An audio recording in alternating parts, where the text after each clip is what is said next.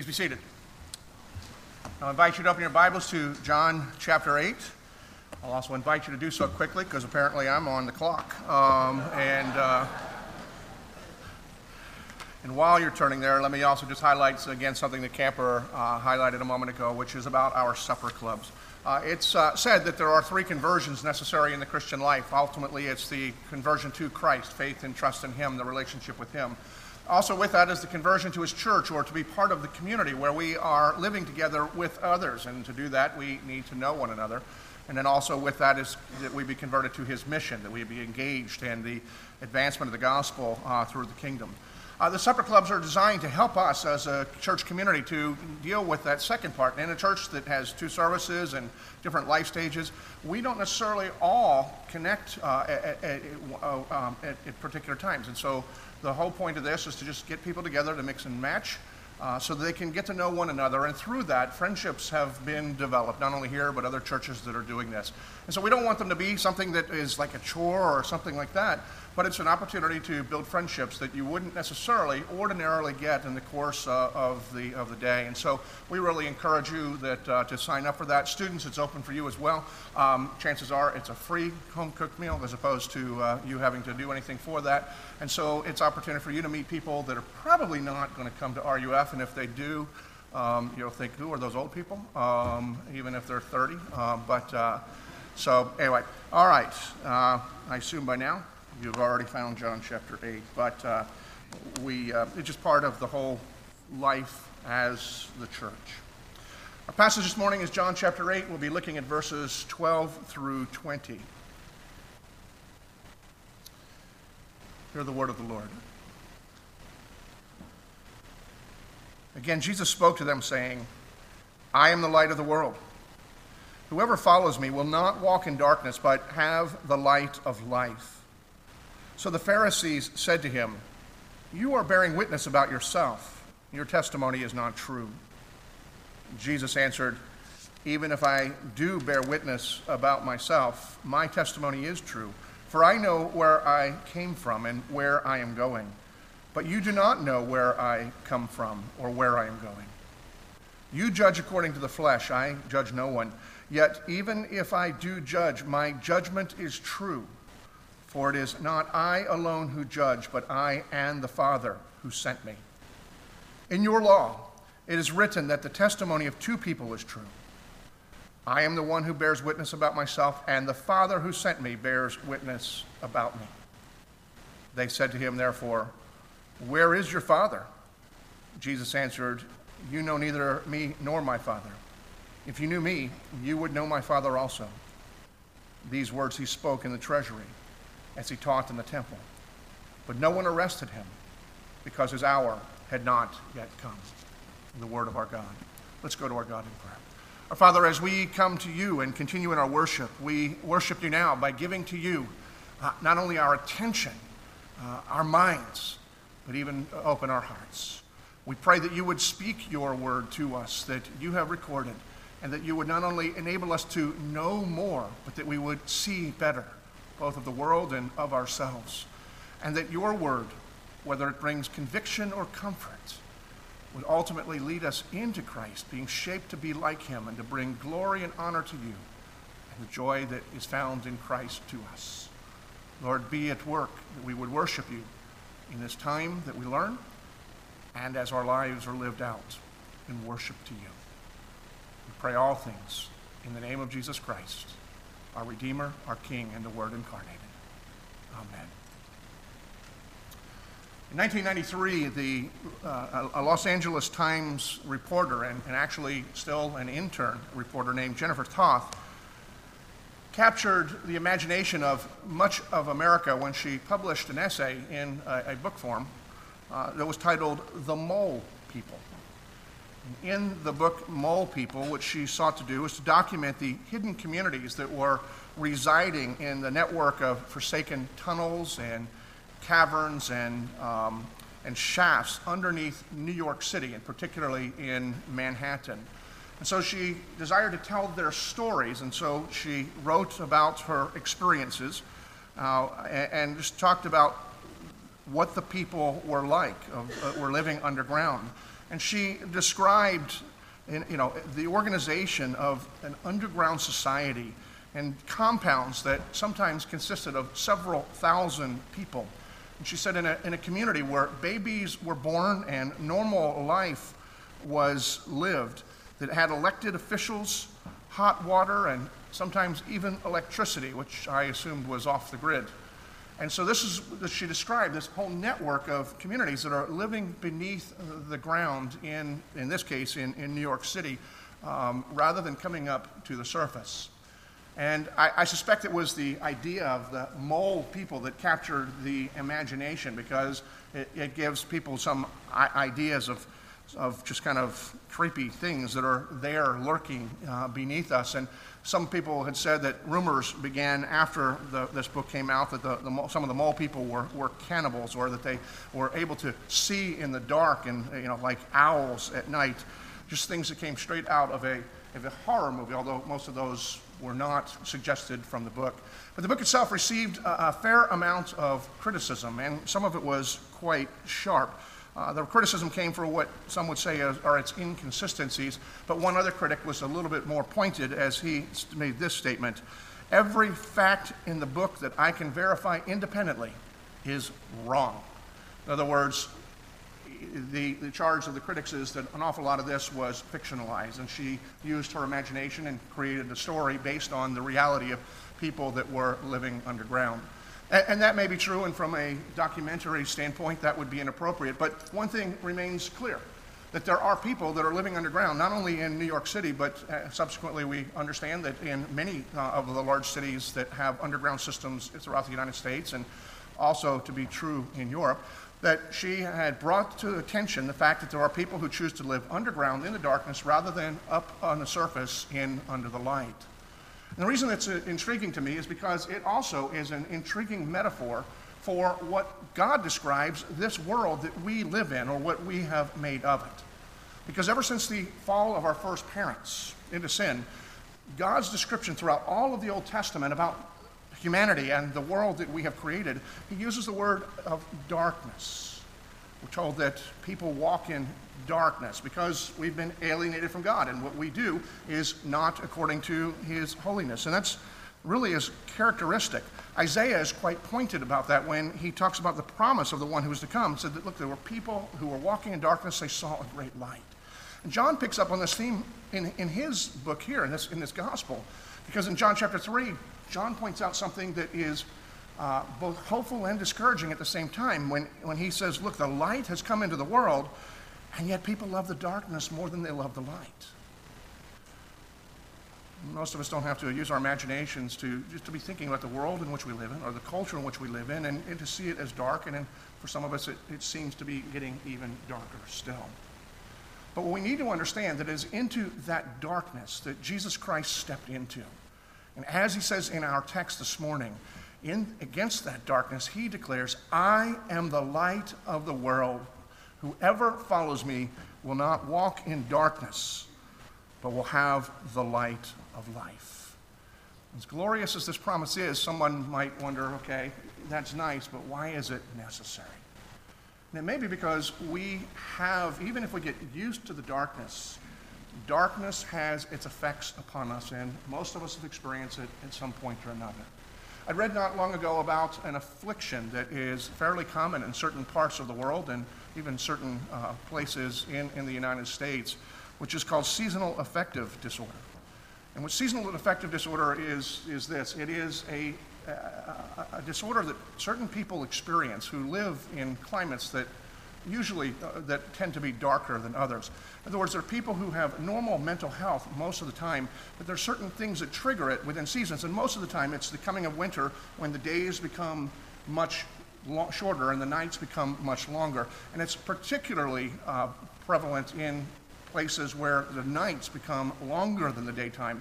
In Alaska, it is 10% of the people apparently are affected by it, whereas in Florida and other southern states, it's only about 1% of the people who have this disorder. And so in northern Alaska and in some of the other northern hemisphere cultures, people have been living in these cultures for centuries, millennia, and it's getting diagnosed at this point, but these people experience because of the darkness, just great and intense depression and all the characteristics that go along with that. And the same is true for us, and I think that what it tells us is that what's true physiologically is also true for us spiritually. While we may be comfortable because we are used to a world that may seem dark, and we may be uncomfortable with the light, the darkness itself is also threatening to do us in, and we are longing for something that will be able to deliver us from that darkness and from the depression that comes from it, so that we would be able to live and truly have life. And so it's against that backdrop that we need to hear Jesus saying, I am the light of the world.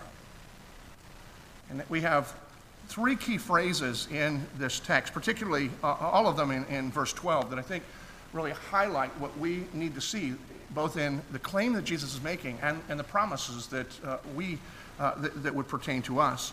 The first phrase is this: I am the light of the world. The second phrase is whoever follows me. And then the third phrase is will have the light of life. And so let's begin with Jesus' statement as I am the light of the world. And the first thing that I think that we need to notice is how particular Jesus is here. He's saying, I am the light of the world. He is not saying, I am a light in the world. And the significance is tremendous there. Because we all tend to understand instinctively the idea of light that is needed in this world. A number of years ago, I think it was during the presidency of the first George Bush, and we had some cultural difficulties going on, both international and locally, and his key phrase was to challenge people to become points of light. And what he meant by that was to do something good for somebody else. And in doing something good for others, then you would become a point of light, and the implication is against the darkness of our world and our culture or of evil. And it's a very worthwhile thing, and I don't want to minimize the importance of our doing those things or to suggest that we don't become points of light when we do that. When we have need, when we are in darkness, when we feel overwhelmed, we feel very thankful for people who come in, step in, who help us or to do what we cannot do, who help to deliver us. And so we have no difficulty acknowledging they brought light into our life. Those of us who see the world and our lives through a lens of faith, we have very little difficulty then recognizing that God in his providence sent those people, whether they are coming in faith and are believers themselves, or whether they are just coming because they want to help. God commissions his people, but he also organizes things as an expression of common grace. And so the lights in the world come to both the believers and the unbelievers and consist of both believers and unbelievers. It's a very important thing. And yet what we need to understand is every one of those is necessary, but any of them, and even collectively, they are but a candle in a vast, cavernous, black hole. They might enlighten something close, but in terms of enlightening, and they flicker and they go out. They only last a short period of time. What Jesus is declaring is something that is very clear, very definitive, and is universally to be accepted because he's making a very specific claim. I am the light of the world. In other words, everything else is but a pale comparison to him, but he is the real deal. He is the true. He is the exclusive light that comes into the world. And by making that exclusive claim, Jesus is making some very important claims about himself, claims that the people that heard him certainly recognized, and claims that demand that we who hear them respond one way or another. Now, the first claim that Jesus was making by using the statement that I am the light of the world is that he is God's provision to the world. So we need to understand the context here is still the Feast of the Tabernacles, or Festival of the Booths. We've been talking about it for quite a while, but it's a week-long festival celebrating God's provision for his people while they were wandering in the wilderness. And there are three major imageries that are conveyed that permeate the entirety of the week and all of the celebrations that go. One is the manna that God provided for his people. Day in and day out, he fed his people. They were in the wilderness. They're in the desert. There's not much way to grow food. And even if you could grow food, you're moving the next day. So, you wouldn't be there to see it at harvest time anyway. But every day, God provided for them through the manna and the quail. And so the people celebrated God's providence to them of the manna. And that was one of the points that they celebrated in the Feast of the Tabernacles. We need to recognize that Jesus has said of himself that he is the bread of the world, and so he identifies as the point there. They celebrate the water, that while they're wandering in the desert, they would get quite thirsty, and there was no way of getting water, and so God provided water that came out of a rock through Moses wrapping it, and then later on commanding Moses to speak to it. And so they celebrate the fact that God provided for them water. And Jesus, at the point of that celebration, stands up, as we saw a few weeks ago, and declares, I am the living water, and he's identifying with that. And here, the other third aspect is that they celebrate light, that God provided light for the people in order to protect them. And it would be easy, if they're anything like us in Israel, to think that while they're wandering and while, whenever they get tired of it, and it's 40 years of this. I've not done 40 years of anything consistently.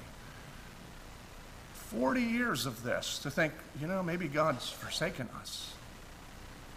I mean, they didn't have their best life now, Somebody's probably preaching that to them. And yet every day, or every night rather, God demonstrated his presence with them by providing them a pillar of light, pillar of fire.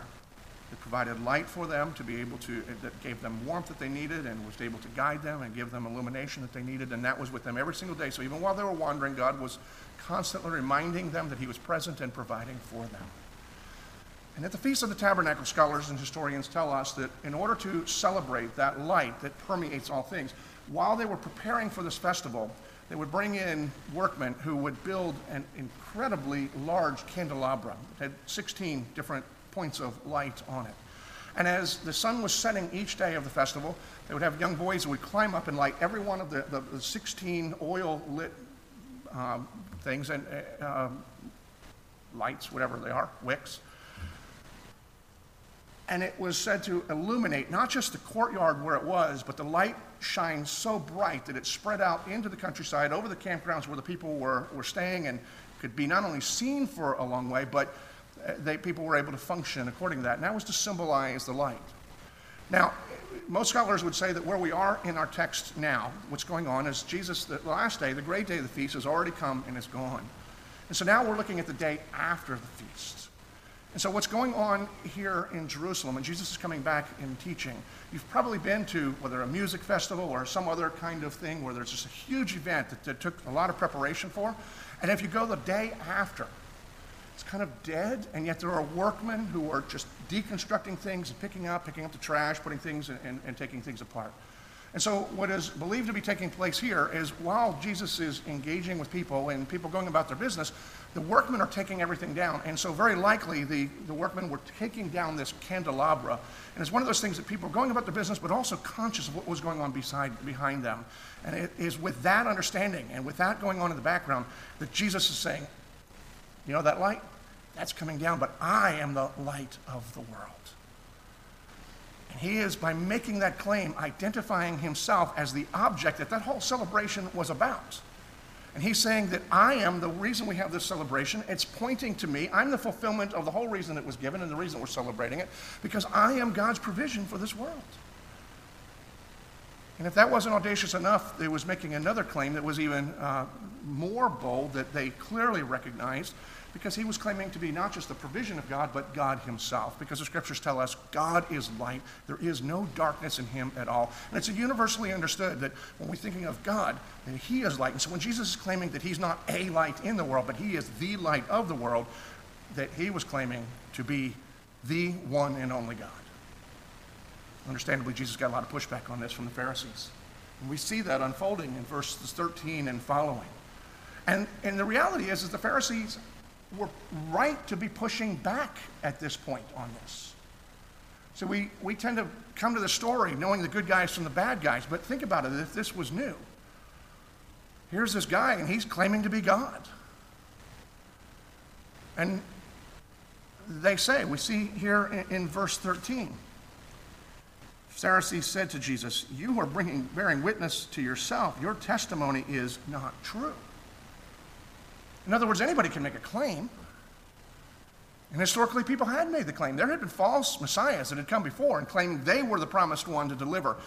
And some of them had achieved some success, or they'd achieved something that got people's attention and gained some of their trust, only to, at some point, crash and burn and leave people no better off than they were before.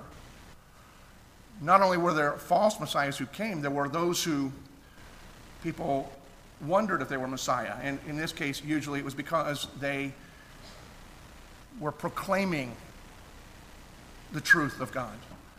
And there was a fruit from their labors that it was quite obvious that God was with them and God was in what they were doing. John the Baptist is the one that comes to mind most readily, to me anyway, because we see in the scriptures that John the Baptist had on several occasions to tell people, I am not the promised Messiah. I'm the one who comes before. In fact, I'm not worthy to even tie the sandals of the one who is to come.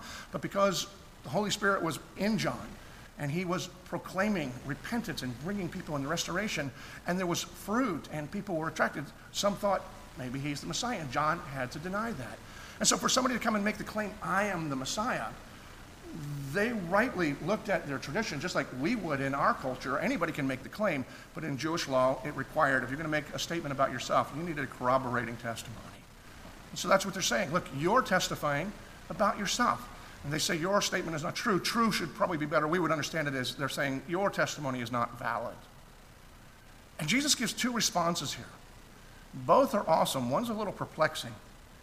But both are incredibly awesome here as he speaks to them. The first one we see, let me just kind of read this, is Jesus speaks in verse 14. Jesus answered, even if I do bear witness about myself, my testimony is true. And here's his rationale.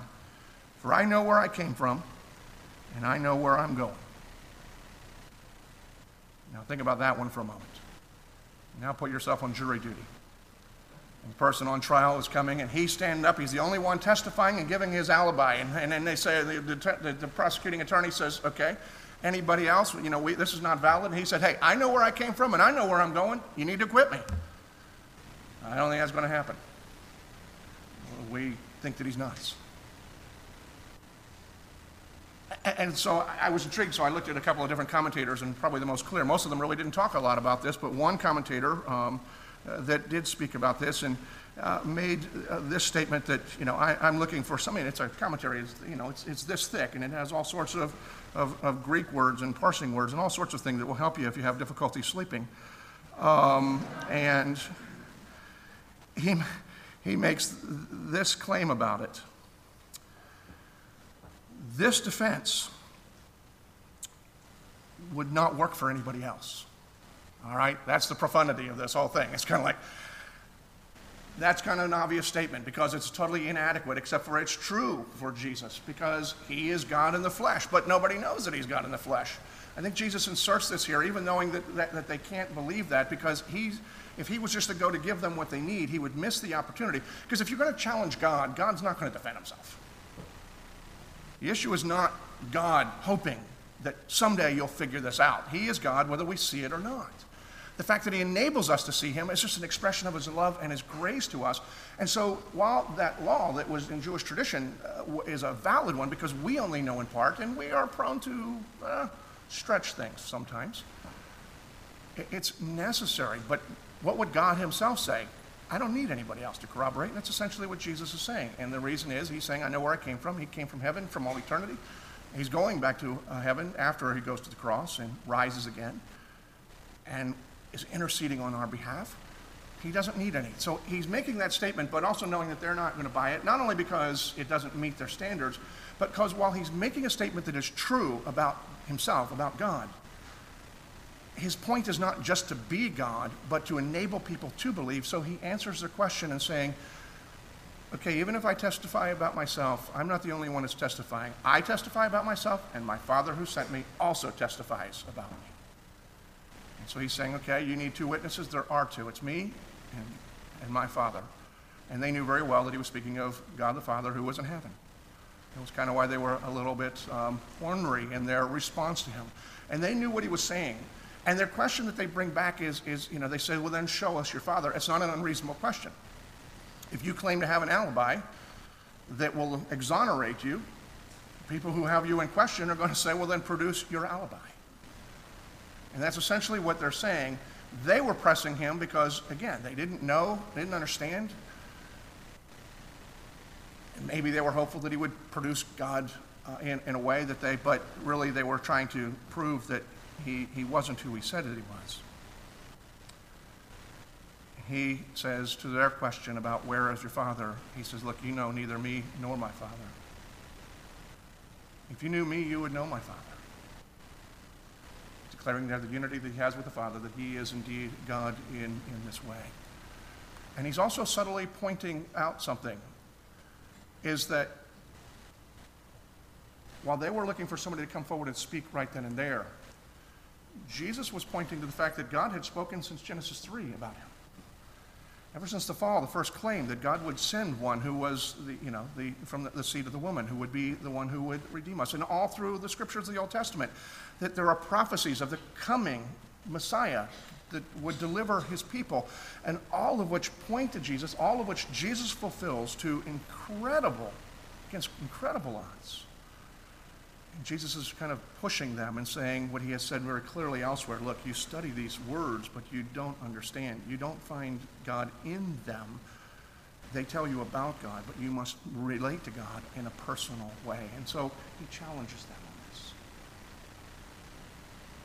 Before I move on to the second point, I think it's also important that I note this. That Jesus is claimed to be the light of the world. There are some who maintain that Jesus never actually made this claim, or any of the other I am claims, or any of the claims at all that would link him to being deity. They believe that Jesus was just another rabbi, an extraordinarily gifted one in the level of Hillel in Jewish tradition. Some would add that he was probably a miracle worker, because they believed that God had provided some who did miracle workers. But that overall, that Jesus was just kind of, in one sense, ordinary, but an ordinary rabbi. And that all these claims to Jesus being God and being united to God were inserted after his death by his disciples to create some new religion. And I'm not going to go into great detail as to why I believe that argument, while understandable, it still rings somewhat hollow, other than to say this. If it was true that Jesus was just another rabbi like Hillel, then why was he in such conflict with these people when Hillel was revered by them? Why were they in conflict with him? Why did they crucify him if he was just one of them, just a little bit more talented? It's a question that if we wrestle with the idea of Jesus' claims to deity, we have to be able to answer that question, because while there are people who do claim that Jesus never stated that he was God, no respected historian, whether Jewish, Christian, or Roman, denies that Jesus was crucified. So why did they kill him if he was just one of them? Now, we also need to see that Jesus, he applies this universal claim that he is the light of the world to particular people's actions. So the second phrase that we see is, anyone who follows me. And this phrase is significant for a couple of reasons. First, it reminds us this, is that every promise and every benefit is contingent upon Jesus being who he says he is. See, I'm the light of the world, so therefore anybody who follows me, here's the things that prophets say, here's the things that will benefit them.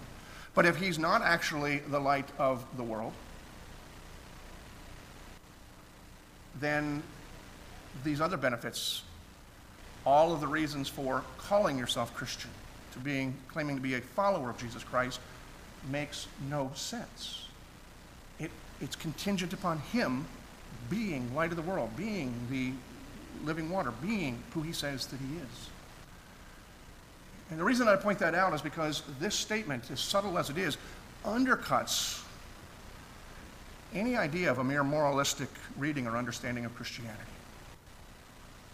You may not be clear as what I mean by that. What is moralistic understanding? It's the reductionistic of the scriptures into saying that really what it means to be a Christian is just to follow the teachings of Jesus, or look at Jesus as our example and then try to be as much like Jesus as you can.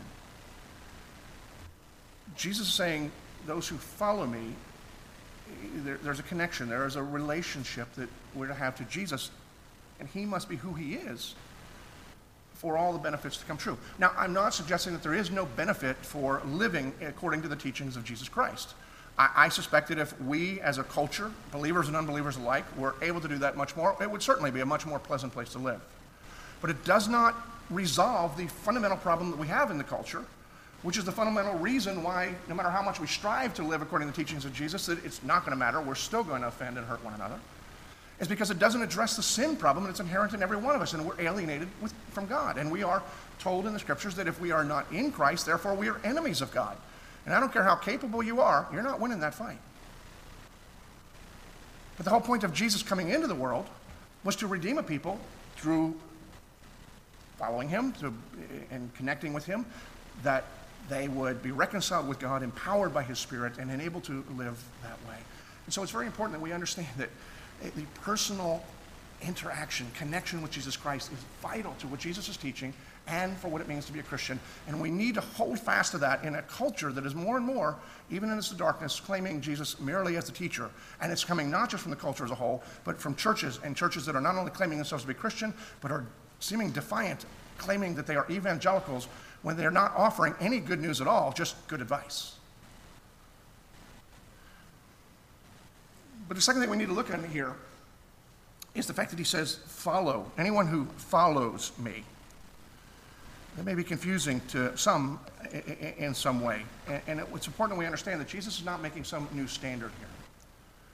You know, as in our church, particularly in these weeks as we're leading up to the 500th anniversary of the Reformation, if you haven't already heard, you will hear just the whole idea of the importance of faith alone, that we are justified, we are saved, we are in right relationship with God by faith alone.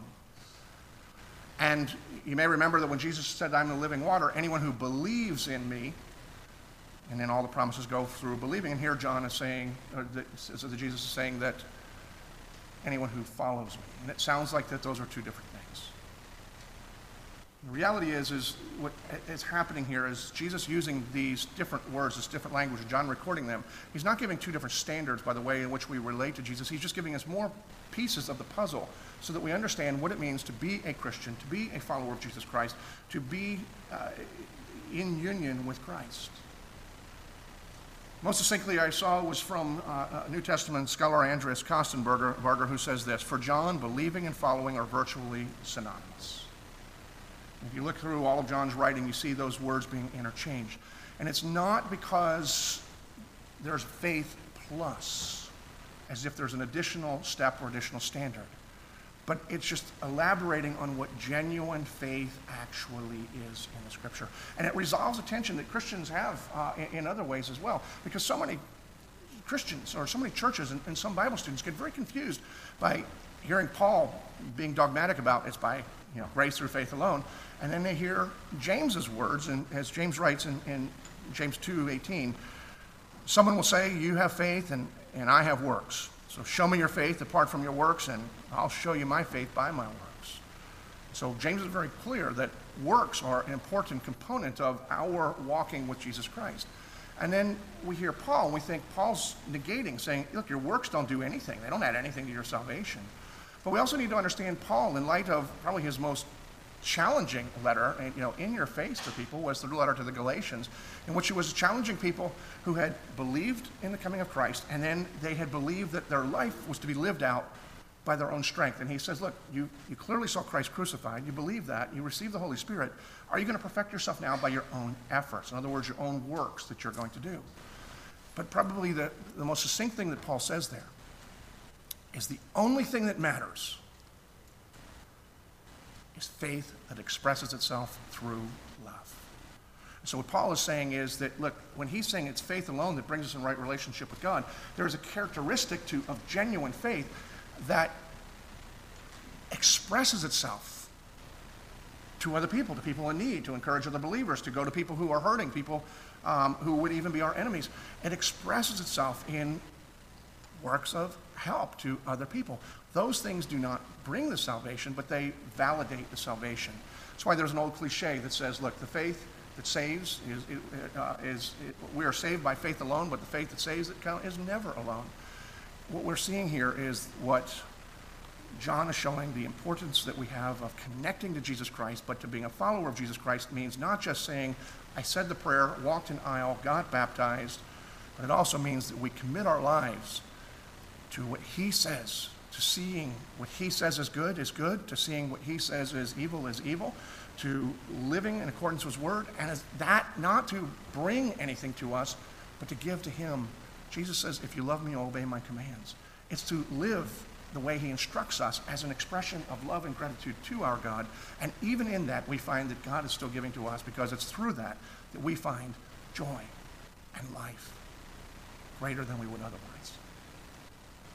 Finally, we see this statement, because the things that are contingent, that for whoever follows, there is also a promise. And I shorthanded said, we'll have the light of life, but John is a little more clear, Jesus a little straighter. Whoever follows me will not walk in darkness, but have the light of life. And whenever I hear this, I can't help but being reminded of something that C.S. Lewis wrote. Because he wrote this: I believe in Christianity as I believe that the sun has risen this morning, not only because I see it, but because by it I see everything else. And it's sort of what Jesus is promising here. He is the light of life, and it's vital that we see that he is the light and that our attention is drawn to him and we see that light. But there's more going on here that he's promising. That those who follow him, those who recognize he's the light of life and then commit ourselves, not because we're believing and then committing ourselves to walking with him, walking in him, who follow him, he becomes a light through which or by which we are able to see the world. We see what we may have missed otherwise. In a sense, we would say the more of Jesus that we have, which is the more we know of Jesus, the more we're walking with Jesus, maybe the more light it gets shined on the world that's around it. And we see that which he's created is beautiful. We see that which we have done that is defaced his creation. We see the ugly and the beautiful in this world when we are able to see, and most importantly, by the light of Jesus Christ, we see the world as God sees the world. And so in that sense, Jesus is not only the light, but he is the lenses by which we are to look at the world. And it is for those who follow him, seeing the world, to identify what we see in the same way that God identifies. Not calling that which is evil good, and not calling that which is good evil.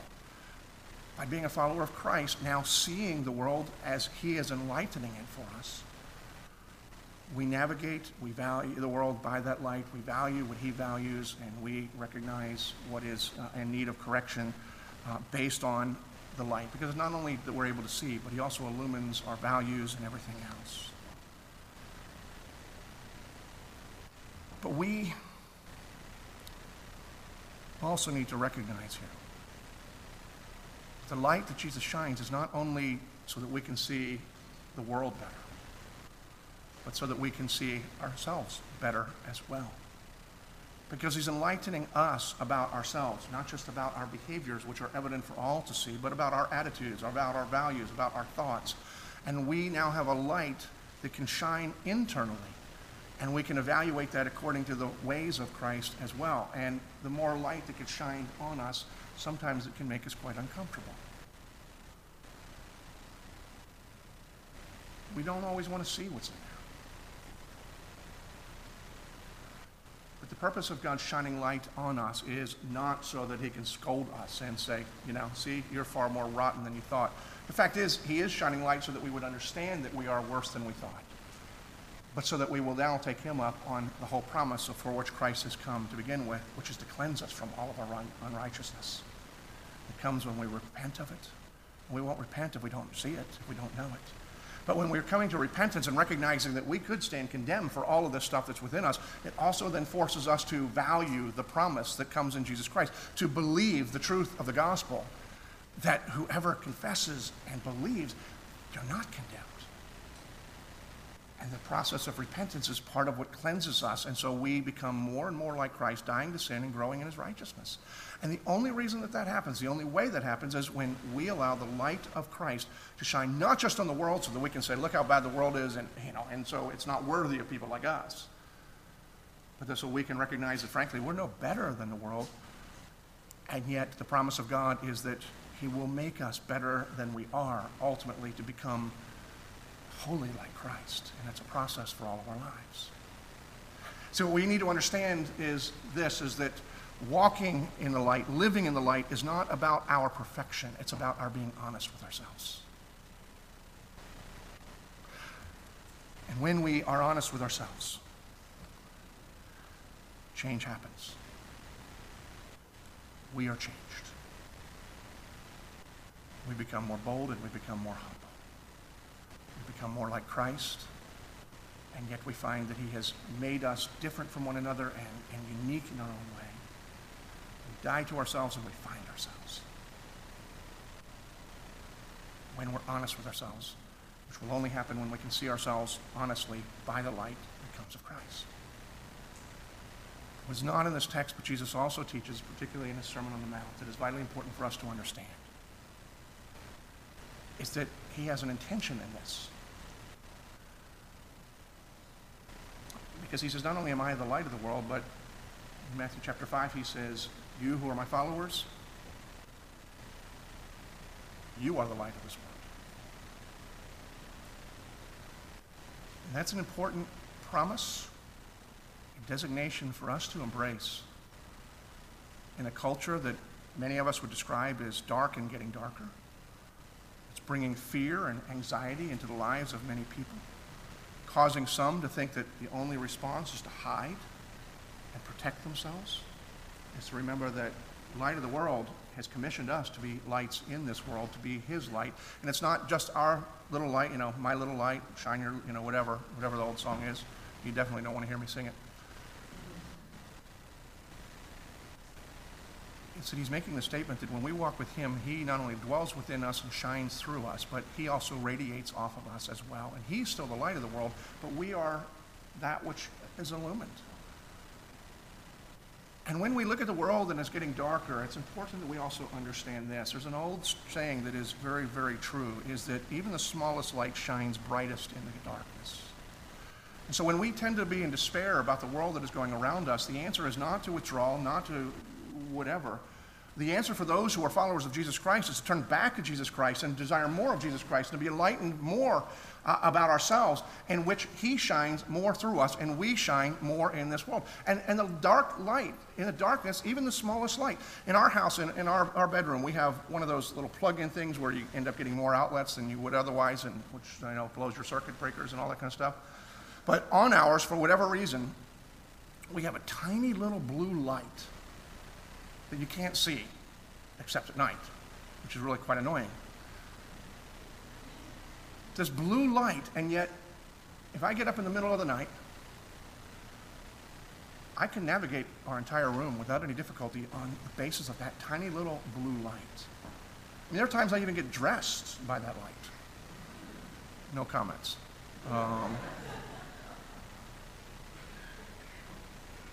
That we would never even notice. And that's just the tiny light. And so the darkness of the world, if we are convinced that it's getting darker, it is a sad thing, but it is not a cause to despair. It should drive us back to Christ, not only that we would realize that he is our source and our comfort and the light for us, that he's using us, and that if it's darker, then those who are faithful to him will shine all the brighter. So that the people in this world who are the mole people, but find that they live in the mole people, and we're not unlike them, but the ones who are having their spiritual seasonal affective disorder, they know that they're broken, that there is a need, they will see the light through the ministry, through the love, through the care, through the lives of those who are walking with Jesus Christ. That's the call of our lives. And that's the promise that should undergird us and drive us as we minister to our neighbors and even as we minister to the nations. There's an old mission statement, and I'll finish with this. Missional statement is this, we're committed to reaching the nations, and God is doing incredible things in other parts of the world. But the light that shines furthest shines brightest at home. And so the response to the darkness, whether it's in our community, in our culture, or in the world, is for us to just grow more in Jesus. Let him shine through us and recognize the promise that he's made. We will stand out against the darkness. And what's the worst thing that will happen? It won't get dark enough for us to be seen. It's not about us, it's about Christ, but he's made that promise to us. Let me close, because I think I lost my challenge on the time thing. But anyway, Father, we do thank you. We thank you for this word. We thank you for the promises that it contains. We thank you for the promises that are associated with it. And pray that you, by your Spirit, would give us the grace to believe it. Renew our thinking, and don't allow us to be conformed to the patterns of the world. And not simply to despise the world, but that we might be the vessels through whom you would save some. Enlighten us and light us up. That people would see Christ in us. We pray. Through Jesus, amen. I invite you to stand.